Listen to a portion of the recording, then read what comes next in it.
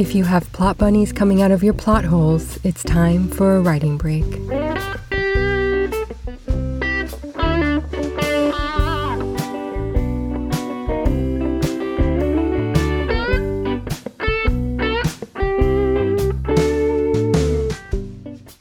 Today we're finding out how many pages your manuscript will be in print form, and we're working on a fun writing exercise together.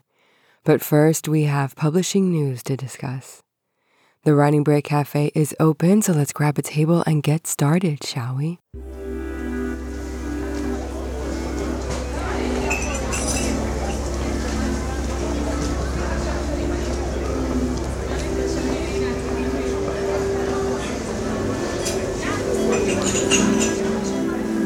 It's a strange, strange feeling, one I'm sure you know. It's a certain heartstring that pulls when you go. When the leaves turn orange, I'll still be here alone. 'Cause this place I'm living, it's not home when you go. So far, the Department of Justice has managed to block Penguin Random House's acquisition of Simon & Schuster. But several publishing acquisitions did take place this autumnal season. Here's a quick list. Scholastic acquired Learning Ovations. Rowman and Littlefield acquired the adult division of Tilbury House Publishers. HarperCollins acquired Cider Mill Press. RB Media acquired John Verlag's German-language audiobook catalog. Turner Publishing acquired West Margin Press. And Kensington Publishing acquired Erewhon Books. Phew. An important undisclosed change happened at Amazon recently. Previously, a book could be listed in up to 10 categories and rank in all 10 if they were selling well in those categories.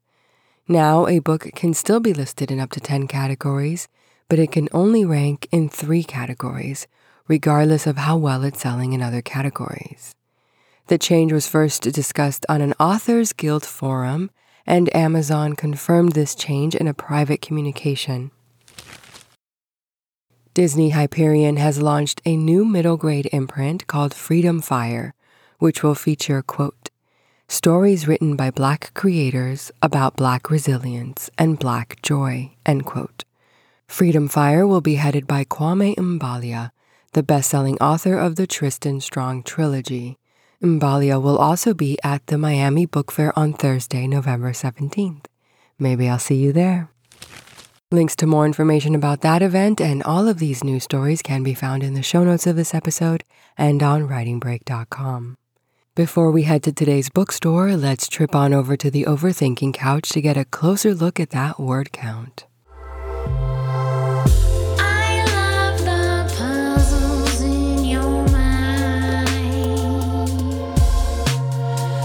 and I'll spend the rest of my life. I love the puzzles in your mind, and I'll spend the rest of my life trying to figure them out. Sometimes authors will tell me their book is X number of pages because their Word document is X number of pages.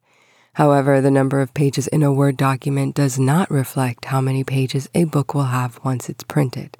Knowing how many pages your book will be is important when calculating print costs, spine width, and even book price. The complexity of a book's subject matter, as well as the number of figures, tables, and images, factor in when determining your final printed page count. I can tell you this. For most young adult fiction, and adult nonfiction, 250 words is considered a page.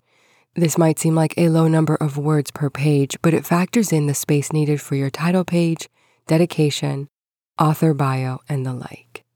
Some publishers calculate by the number of characters, which is especially helpful when dealing with a complex subject matter, and other publishers divide a manuscript's word count by either 225 words or 275 words to get their page count estimate because they already know they are going to do a certain amount of either squeezing in or spreading out the words based on the book's template and book size.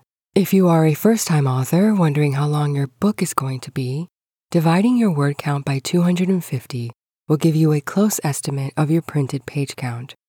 Remember that good writing is not about the word count, it's about making your words count.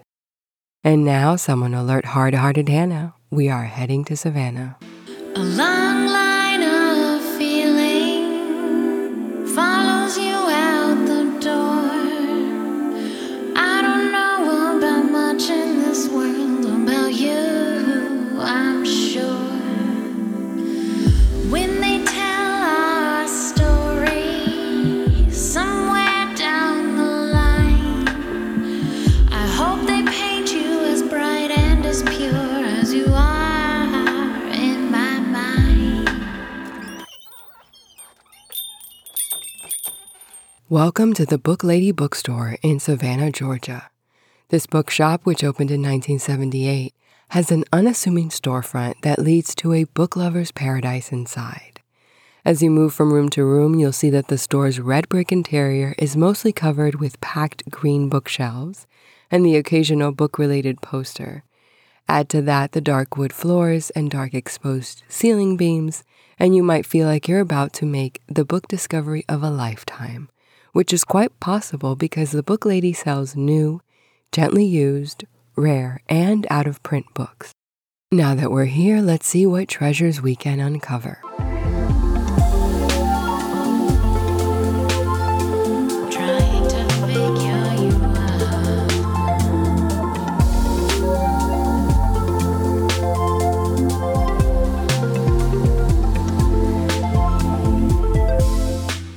I would like to congratulate my client Jeff Seeley for winning gold in the category of informational nonfiction at this year's 2022 Royal Palm Literary Awards. He won for his debut book, Mission Omission. Now let's wander into the rare books room for today's writing tips. I love the puzzles in your mind, and I'll spend the rest of my life. I love the puzzles in your mind, and I'll spend the rest of my life trying to figure them out. A dialogue tag identifies the speaker. For example, he said, she whispered, and an action beat can be a description, a thought, or an action that occurs within a dialogue exchange. Today, we will go through the typical evolution of the dialogue tag in a writer's career, and I'll provide you with examples to help you write better dialogue that suits your writing style. I'm going to give you an example of how a writer might begin writing dialogue tags, and I want you to pause the episode and rewrite the text without changing any of the dialogue. Here we go. I'll take that, Sam said. No way, this mission is mine, Nora said. Hand it over, that's an order, Sam said. An order from you? That's rich, Nora said. What is that supposed to mean? Sam asked. Have you ever obeyed an order in your life? Nora asked. Now pause and rewrite it. I'll wait. How did you do? What I read was not good writing, but at least the dialogue tags are benign enough that a reader can skip over them. When a writer learns about the well-meaning but incomplete writing advice that says, said is dead, meaning use something other than said in your dialogue tags, they might do the following. I'll take that, Sam declared. No way, this mission is mine, Nora stated. Hand it over, that's an order, Sam demanded. An order from you? That's rich, Nora retorted. What is that supposed to mean? Sam asked. Have you ever obeyed an order in your life? Nora questioned. Ugh. Now the reader is taxed with actually reading these dialogue tags to see if there's anything revealing in them. There usually isn't. After that, the writer gets a bit more writing advice and learns that dialogue tags can be left out once the speakers are established, which evolves into this. "I'll take that," Sam declared. "No way, this mission is mine," Nora stated. "Hand it over. That's an order." "An order from you? That's rich. What is that supposed to mean?" "Have you ever obeyed an order in your life?" "Okay, that's the best so far, and in many two-person scenes, this is enough and can serve to create a fast-paced moment. But what if we bring in some action beats?" Sam pointed at the envelope in Nora's hand. "I'll take that." "No way," Nora said. "This mission is mine." "Hand it over. That's an order." "An order from you? That's rich. What is that supposed to mean?" Nora glared at him. "Have you ever obeyed an order in your life?" The action beats provide information and, well, action. This same passage could be rewritten to let us know what kind of room the characters are in, or to have one of the characters leave the scene. Depending on the type of narrator you're using to tell your story, internal dialogue might be added as well. What is most important when deciding if and how to elaborate on your dialogue is to consider whether the additions advance the plot and fit your writing style. Remember that dialogue tags should not get in the way of the story and should not be a burden on the reader. Here is one last revision that tells us where the characters are and puts a character in position to exit the scene. Sam pointed at the envelope in Nora's hand. "I'll take that." Nora slipped the envelope into her sneaker and smoothed down her free fly suit. "No way. This mission is mine." Panic rose in Sam's chest. He needed this assignment to prove he wasn't a total failure.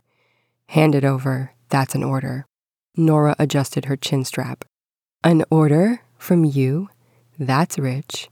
Sam tried to stall her. He had to get those mission papers. "What is that supposed to mean?" Nora made her way to the plane door. "Have you ever obeyed an order in your life?" What do you think happens next? Does Nora make it off the plane and complete the mission? Is Sam desperate enough to get that envelope from her one way or another? Most importantly, how would you write that scene in your writing style?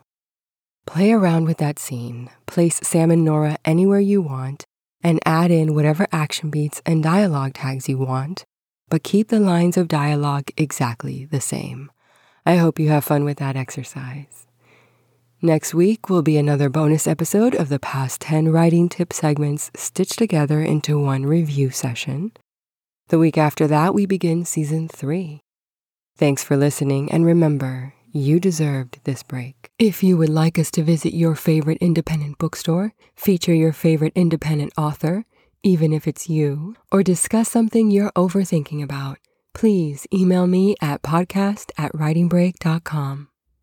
Thank you for making space in your mind for the muse today.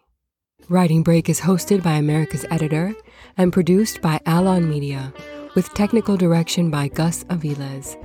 Visit us at writingbreak.com or contact us at podcast@writingbreak.com.